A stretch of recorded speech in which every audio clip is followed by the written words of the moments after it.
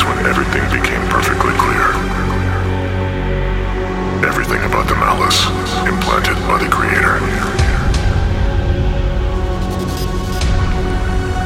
We cannot resist that which is. We simply have to punish them.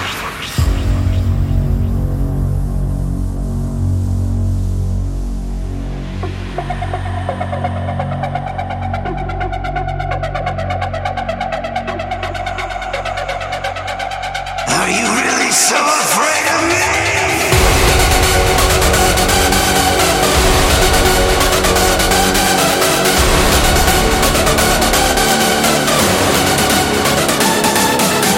Come out and fight me.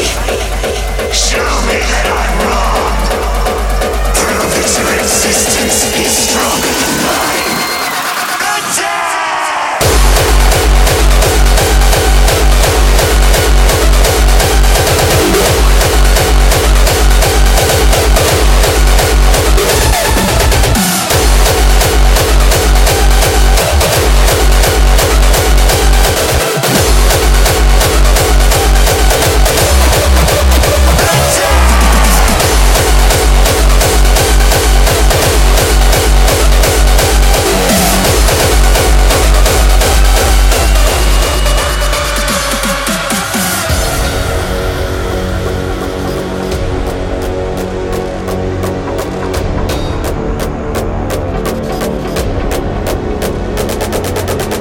Come out and fight me.